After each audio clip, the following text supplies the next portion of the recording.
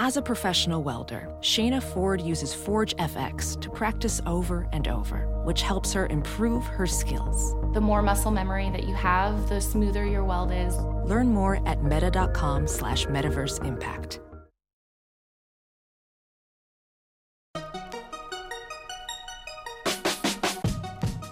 Welcome to the Tech Meme Ride Home for Tuesday, November 13th, 2018. I'm Brian McCullough. Today, Amazon's HQ2 officially lands in Queens and Crystal City. Waymo is launching a driverless car service in December. Apple locks down repairs on modern Macs. Get ready for cloud gaming. And a magic act that will make your day. Here's what you missed today in the world of tech.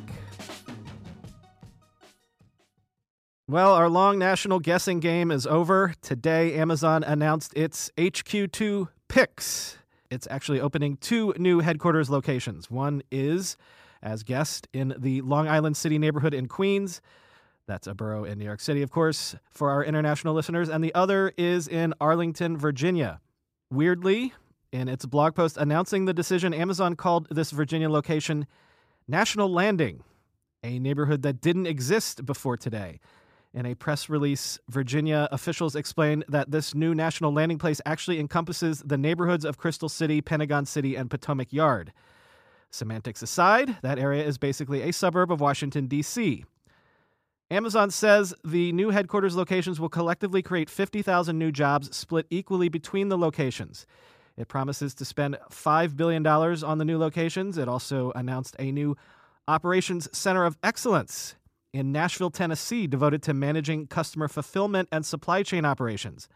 The company says it'll add 5,000 jobs there. Hiring is set to begin sometime in 2019 in all 3 new locations, and the hiring will ramp up over time, actually over the course of the better part of a decade. Amazon says the jobs will have an average wage of over $150,000 in all 3 locations. As for why the 2 HQ2 locations were selected, Amazon cited a bunch of reasons. One was access to mass transit and transportation hubs, including major airports. Another was access to top talent, which is obviously present in both locations. But another big driver is what these locales were willing to pay in order to attract all these new jobs and corporate investment. As part of the announcement, Amazon disclosed the incentives it will receive from local governments. In Long Island City, Amazon will get more than $1.5 billion in incentives, mostly in the form of tax credits in exchange for creating the promised high-paying jobs. In Virginia, Amazon will get $573 million in a similar arrangement, and in Nashville, another $102 million. So adding that all up, Amazon is effectively being paid $2.2 billion by 3 U.S. states for opening large offices. On Twitter, Martin Ostermuhl pointed out that in the Virginia deal, the amount of money paid to Amazon could actually go higher if Amazon delivers more than 25,000 jobs. Doing the math, he noted that Amazon is getting about $22,000 per job created, though there is a 5-year lag between when the job is created and when the payment kicks in. The current plan has Amazon hiring incrementally, only hitting that 25,000 job mark in the year 2030, as I said. This is a long play which will have economic impact for decades. There's plenty to unpack here, and we're not going to get to all of it today. This is a story that touches on local politics in a bunch of places, but also seems to kick up a fight about economics in general. Let's start with some of the reaction online. Alex Conrad tweeted, "This is like winning the bid for the Olympics in that it's probably going to be a pain for locals, and then later politicians will try to pretend it never happened," end quote. Derek Thompson, who wrote about the HQ2 situation for The Atlantic, tweeted a summary of his perspective, quote, "Each year, local governments pay around $90 billion for companies to move factories and offices, like Amazon HQ2, away from other U.S. cities. More than Washington spends on education and infrastructure. It's a national absurdity that requires a national solution," end quote. Trent Griffin, a Microsoft senior director of strategy in Seattle, took to Twitter to explain why Amazon chose multiple locations for HQ2. Quote, "Amazon did the research and found that no single city could handle that much growth as quickly as they needed. Comments from peanut gallery pundits fail to grasp that researching this issue was part of the process. Multiple cities isn't a terrible outcome," end quote. Griffin then went on to cite Mike Rosenberg of the Seattle Times, quote, "Amazon has single-handedly accounted for 30% of all jobs in Seattle this decade," end quote. Now quoting Griffin again, In a few weeks, construction of 3 million square feet of new office space starts right next to my building east of Seattle. Filling that with STEM grads is hard, end quote. Finally, on our subreddit, user SWYZ commented, US East 1 has a special place in our hearts. Might as well make it official, end quote. This is a reference to Amazon's AWS server farm, which was already located in Northern Virginia. You may remember it from the great Amazon S3 outage of February 2017, which brought down Quora, Slack, Trello, Twitch, and Kickstarter, among many others, for most of a day. Bloomberg reports that a self-driving car service is coming sooner than expected. According to the story, Waymo plans to launch the world's first commercial driverless car service this December in Phoenix, Arizona. It will compete directly with Uber and Lyft with two key differences. First, the cars, which are technically Chrysler Pacifica minivans, will drive themselves, though sometimes a backup driver will be present. Second, the launch will be extremely limited at first with, quoting Bloomberg here, perhaps dozens or hundreds of authorized riders, end quote. The launch is further limited to a 100 square mile area around Phoenix. The first customers will probably be from Waymo's existing early rider program, which Bloomberg describes as a test group of 400 volunteer families that have been using Waymo self-driving cars for more than a year now. The remainder will stay behind in the early rider program testing newer features, effectively beta testing the next wave of features that will eventually roll out to the commercial service. Bloomberg wasn't able to find out the name of Waymo's new service. All they know is that it will be a new brand entirely, and pricing for rides is supposed to be competitive with human-driven Lyft and Uber offerings. I'm going to read now what Chris Higgins wrote for me in the script here. All I know is that my bet against self-driving cars by 2020 seems busted. If this news pans out, we'll see self-driving cars in 2018 with one tiny caveat. You have to live in Phoenix to use them. No, Chris, what I really want to say is that the bet is still on. Notice Phoenix, Arizona. Flat. Relatively modern road system. Generally clear and temperate weather.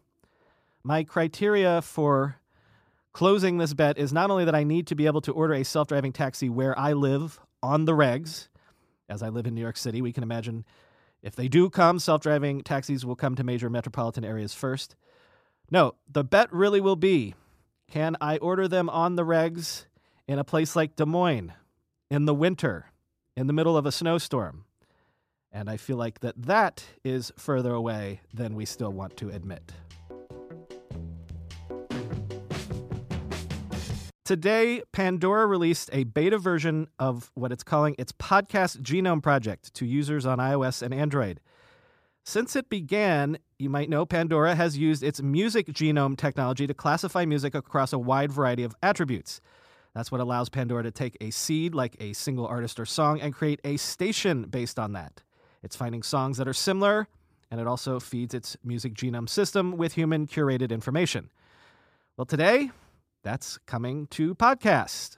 Pandora is now cataloging the world of podcasts, again using a combination of machine learning and human curation. The service analyzes more than 1,500 attributes from a given podcast, including everything from the production style to whether it uses explicit language. The system also looks at how users interact with the podcast inside the player app, analyzing skipping, replaying, and other behaviors. The hope is that Pandora will not just tell you what podcast to listen to overall, but that it'll be able to do this situationally, offering the right episode at the right time. Quoting Roger Lynch, Pandora's CEO, quote, "It might feel like podcasts are ubiquitous, but 83% of Americans aren't yet listening to podcasts on a weekly basis, and a majority of them report that that's because they simply don't know where to start," end quote. Well, Podcast Genome Project, a good place to start for tech news. I have a few suggestions.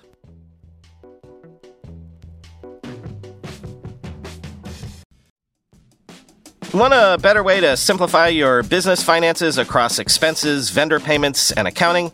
If so, Ramp could be a complete game changer. Ramp is the corporate card and spend management software designed to help you save time and put money back in your pocket. Ramp gives finance teams unprecedented control and insight into company spend. With Ramp, you're able to issue cards to every employee with limits and restrictions and automate expense reporting so you can stop wasting time at the end of every month. Ramp's accounting software automatically collects receipts and categorizes your expenses in real time so you don't have to. You'll never have to chase down a receipt again, and your employees will no longer spend hours submitting expense reports. The time you'll save each month on employee expenses will allow you to close your books 8 times faster. Ramp also saves you money. Businesses that use Ramp save an average of 5% the first year. Ramp is easy to use. Get started, issue virtual and physical cards, and start making payments in less than 15 minutes, whether you have 5 employees or 5,000. And now, get $250 when you join Ramp. Just go to ramp.com/techmeme. Ramp.com/techmeme, ramp.com/techmeme. Guys, we don't have to choose between hair growth and our health. Nutrafol's drug-free, whole-body approach promotes hair growth from within. No compromises, just better hair. Nutrafol is the #1 dermatologist-recommended hair growth supplement brand with over 1 million people seeing thicker, stronger, faster-growing hair with less shedding.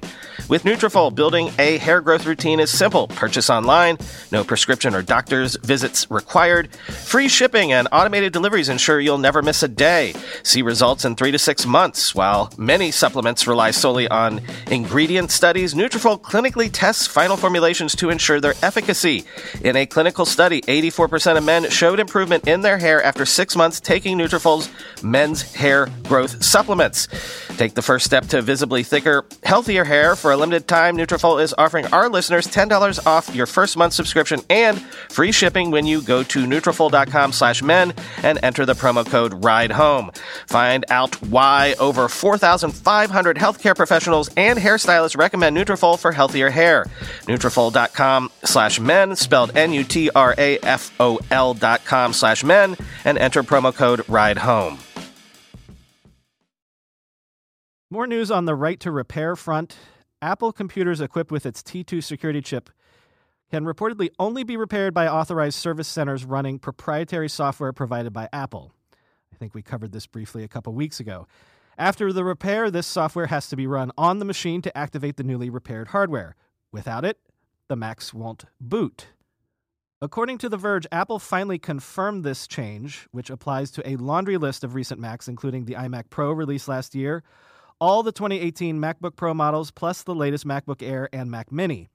Apple's T2 chip does a little bit of everything. It's a disk controller managing SSD storage and handling hardware encryption of data on the disk. It has a super fast encoder and decoder for H.265 video. It manages Touch ID if the computer has it. It listens for Siri commands. It runs the computer's webcam and microphones and, crucially, disables them in certain cases, like when the Mac's laptop lid is closed. Most of these features are related to security, but others are just handy performance boosters. So the news is that if you replace certain key components of a T2-equipped Mac, the machine won't boot until it has been authenticated with Apple's repair software. While Apple won't tell anybody the complete list of parts that are restricted in this way, this change is really pissing off the repair community. iFixit CEO Kyle Wiens told The Verge that the T2 is, quote, a guillotine that Apple is holding over its users' heads.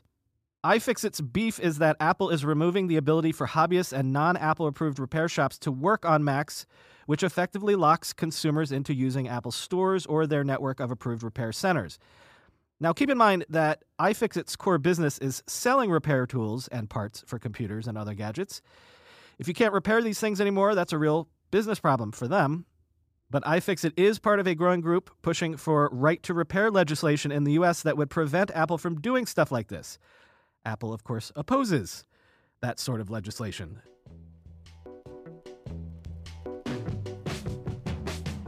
The Wall Street Journal has a piece up today that is taking a look at something we've talked about in bits and pieces over the last several months.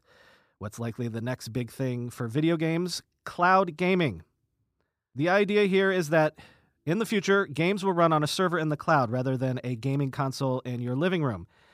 Players just pop open a streaming app on some existing device, like one of the zillion streaming boxes attached to our TVs or our phones or whatever, grabs a controller and starts streaming a AAA video game that's running remotely. The reason this business model appeals to gaming companies should be obvious to regular listeners of this podcast. subscription revenue. Right now, the gaming market involves buying consoles every few years and buying individual games when they come out, but there isn't a whole lot in the middle. Gamers often pay for online access to multiplayer services provided by the console makers, but fundamentally, they're still buying games and consoles in the same way they've been doing since the late 1970s. In a new world of cloud gaming, a casual gamer could pay a monthly subscription fee and get access to a library of games accessed anywhere, any device, any screen. Gaming companies see a real opportunity there. It's the untapped market of anybody who got fed up buying gaming consoles every few years, but is still okay with the idea of buying cheap streaming boxes, or the potential market of anyone, again, with a smartphone.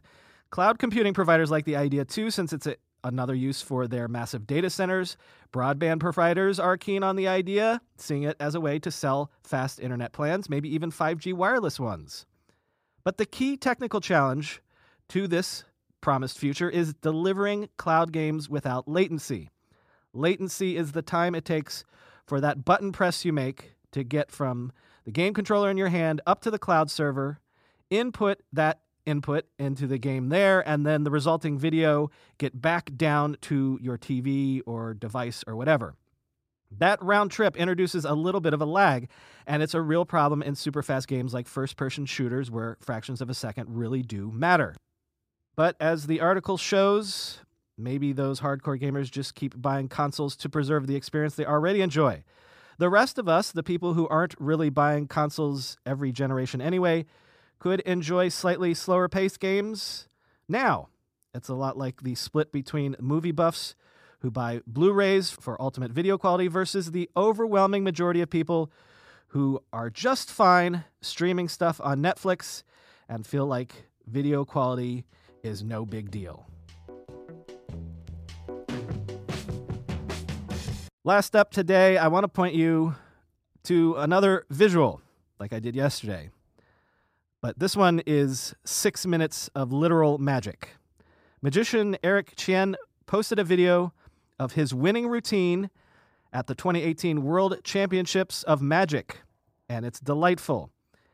He calls his act Ribbon, and without spoiling anything for you, it involves a lot of close magic, incredible card tricks performed on a small table with a piece of ribbon laid down the middle. Part of the fun, actually, is listening to the gasps in the audience, which many of whom were also professional magicians, of course. So if they were impressed, clapping and cheering as Chien nails each new piece of the trick, it's for professional reasons, I guess. But you don't have to be a professional to enjoy this. Check out the YouTube link in the show notes and prepare to be amazed.